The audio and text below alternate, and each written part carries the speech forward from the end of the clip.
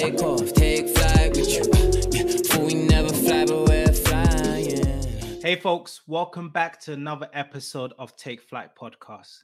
This is episode number 168, and it's part of our solo takeaway episode. This week's episode will be hosted by myself, Olu Okinola.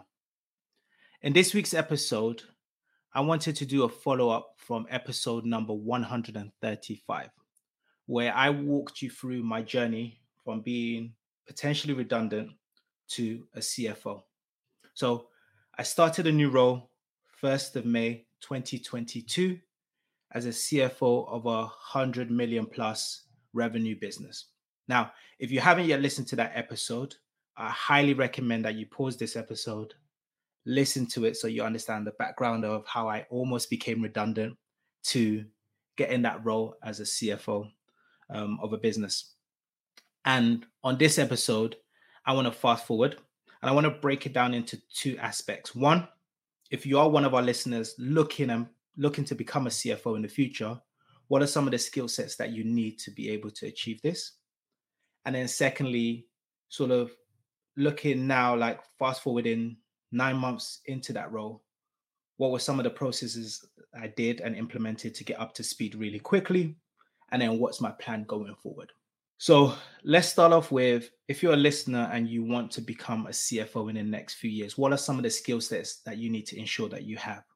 Okay, the first one is really the technical skills. So if you're doing it externally, you're looking at some qualifications such as ACCA, CIMA, a chartered accountant, or even your master's degree. Now, some organizations, some businesses have internal qualifications, and that's what I did, right? We have an equivalent to ACCA within the organization that I work in. So that's what I decided to learn and qualify in.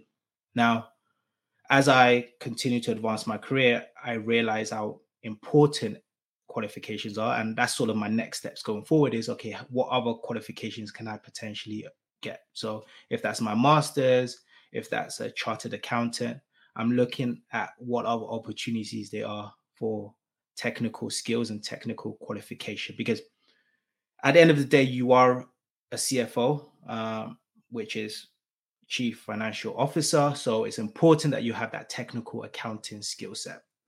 The second thing is really around your relationships. Now, I'm a firm believer it's not just what you know, but also who you know. So as you're navigating through your career, you really want to start to make relationships and a network. Now, the network is not just so that you can use them for roles, it's really learning, so mentorship from them, also seeing how can you help them. So you might not work for that person's particular business or organization, but you want to see, okay, is there any opportunities for you to work with that person, help them with a side project? Because at the end of the day, when it's time for you to get your promotion, a lot of that conversations are going to happen behind closed doors, and people are going to navigate to people they've worked with before or have had some form of experience or interactions with. So building your network is really important. And it's not from a selfish point of what can I get from it is, but you need to look at it as what can you provide? What can you help them with as you navigate your career? The second one is really business and operations acumen. So it's like I've talked about having a side business, which I started, and it's not even just about having that side business and what that provides for that business and the financial gain that I have from having that business, but there's a second element of operation and business acumen and knowledge that you need as a CFO. It's not just numbers. And I like to say this is CFO is a role and finance is a role where you don't own any particular operations, but you influence everything in the company. If that's from supply chain, if that's from engineering, you need to understand how does any operational action impact the financials. And then you also want to figure out how can you influence the operations to either have more profitability for your financials or ensure that there's longevity for your business, right? So you're really looking at it from, and let's take an example from engineering. Okay, ensuring that you understand the investment that you're putting into creating a product. Understand, okay, when is that product going to be released? Because it's important for it to be released in time, because then the commercial team can take that out, reach out to customers, get in orders, but also connecting with the supply chain team to ensure that creating that product has a good margin, because you don't just want to be creating a product and pricing it at a ridiculously low price where there's not enough margin. So ensuring that you're pricing it correctly, the supply chain is efficient, and there's a healthy margin there. And then it's also managing sort of your other cost structures to make sure that you're profitable. Now, someone could simply say, as a finance person, all I need to understand is the numbers. But no, you need to understand all those different elements, all those different operations, and how they impact the financials, and try to influence them as you go along. And then lastly, really your leadership skills. So leadership is critical when it comes to any senior role, because you're not now just an independent contributor just caring about yourself. You need to figure out, how can you develop your team? How can you remove roadblocks for them? Um, how do you empower them to make decisions without you having to micromanage? All those different elements are really critical when it comes to potentially or wanting to be a CFO in the future. So just going to recap those 3 points. First one is technical skills, so qualifications. Second one is networking, so the relationships you build with people in your organization. It can also be outside of your company as well. Thirdly, your business and operations acumen. So how do you making sure that you understand how the operations connect to the financials, and how to influence it to ensure that you get profitability, longevity. And then lastly, your leadership skills, because it's not an individual role. Now you'll be a leader of an organization, thinking about strategic. How do you then empower people, develop people, and ensure that you remove roadblocks? Now let's move forward and talk about my experience. So I started this role on the 1st of May, 2022. So I've been in this role now for 9 months. So I thought, let me start with just explaining my process when I start a new role or a new job. So I reached out to one of the Take Flight podcast hosts, Shawel, to understand what are some, because he's doing his MBA, what are some practices and processes top performers, effective and efficient people implement to get up to speed when they go through any transition. And he mentioned to me this thing called the 3 Ps. Now, one is product, second one is people, and lastly is process.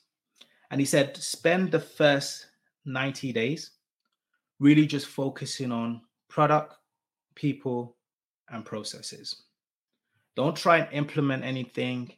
Don't try and change anything in the first sort of 90 days, but really just focus on those 3 different aspects. So I entered the business and I said, cool, I'm going to focus on people first, because any business, any process, any product, the underlying theme or what's behind them is the people. So I set up calls really just with the operational team and different people in the business, not to try to, and I started off just by getting to know them, right? Stepping back from the work, building trust, understanding what their interests are outside of work. Do they have any kids? What their leadership style is, how they like to communicate, just really to understand who they are as a person. So I think that was really valuable, because I was able to build trust really quick and really early, because they were used to finance leaders coming in and just saying, this is your results, this is what you need. And I said, I'm going to take a step back and first understand who you are, understand your team, understand the team dynamic, speak to their team members, introduce myself, and have a personable approach first before sort of moving forward. So the first 30 days I spent really on people. The next 30 days I spent on the product. understanding what we sell.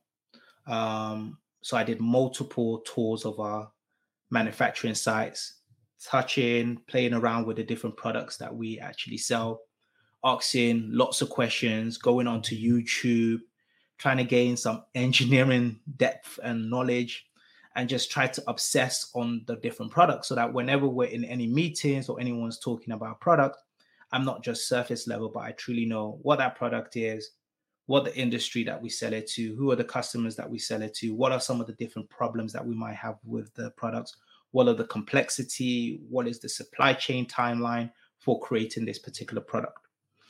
And then lastly was really processes. So there were lots of different processes in the business. If it's processes for engineering and creating a product, if it was processing on our pacing and deciding what our revenue or what our financial numbers were going to be, and just following all these different processes and coming from it from an audit standpoint. Maybe I wasn't sharing. In fact, there was one time I shared my opinion, which again was a mistake that I made. So I'm going to share this mistake that I made. So I think we discussed before about the first 90 days is important not to try to recommend or change anything. Okay. I remember sort of the first month in, we were going through one of our pacing reviews. And I noticed something was, I wouldn't use the word incorrect, but it was done differently to how I'd seen it done in different businesses, different organization.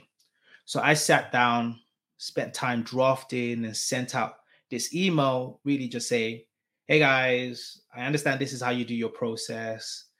This is slightly inconsistent or incorrect in comparison to how all the other businesses do it.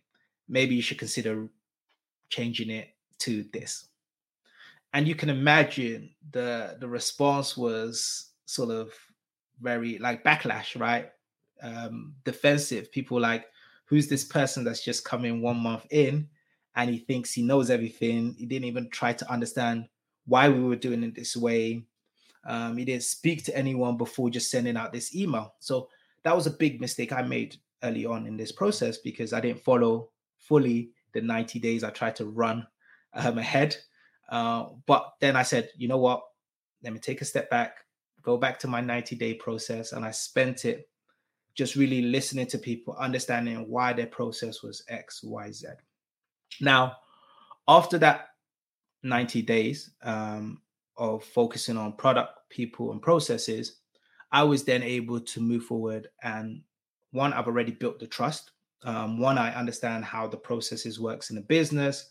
I've got a depth of understanding of the products. I could then start to influence the leadership team, the business, and then give different recommendations as I saw fit. Then the second thing that I did or I focused on was making sure that I was able to empower my team. So outside of the three P's, process, people, and products, the next thing that I focused on in the first sort of 9 months is really how do I develop my team, right? You're only as good as the team and the people you surround yourself with. So thankfully, I have an amazing team. So my job then was really just to remove roadblocks, develop them, stretch them, and then just give them opportunities to work on impactful stuff, and then provide them the recognitions that they needed, and then start thinking longevity when it comes to their career. So where do they see themselves in the next 4 or 5 years, and start to put together plans to get them to where they need to be. And then lastly, was as we were getting to the end of 2022, start to put together new things that I felt like we could implement in the following year to improve the organization. So put together, I was just going throughout the 9 months, really putting together a list of things that I felt like we could implement, improve the processes, improve the financial clarity or the financial connection with the operational team. And I communicate that to my team to then start to implement in 2023. Now, those were the sort of things that I focused on. And now I'm not going to say everything has been perfect or everything has been rosy, but I think by following that process of the 3Ps, focusing on my team and the people, and then also not rushing to implement stuff, but understanding, okay, where can you see improvements, and then ensuring that you share that with your team, get their feedback on it, to then implement going forward. Now, the areas that I learned about myself and I think I could have improved was one I mentioned, rushing too early. So rushing to give advice or telling the team to implement changes without truly understanding the process yet. That was one of my mistakes, which I learned from. Second one was not being strict enough in terms of communicating some of like the financial targets. So initially I tried to have a very personable style where it was, hey, let me know what you need, right? And then I had to then go back and say, no, you can't have all these things because they don't meet the financial model or the profitability. I think what would have been better in that process, and I learned really quite early, was that sometimes better to give people targets so that they can then be creative on how can they make or meet these targets, versus really going to them and saying, hey, let me know what you need, because you'll find yourself wasting their time because they're going back and having to create like a wish list of everything when you can't afford that full wish list, and then you just having to continuously say no, as sort of the economic environment continues to change. But overall, I've loved my experience. I've loved the role. I'm looking forward to the future. I think my future in 2023 is really, how do I start to really add value within the role? Just in regards to the processes that we have within finance, the team, how do I develop them, make them better?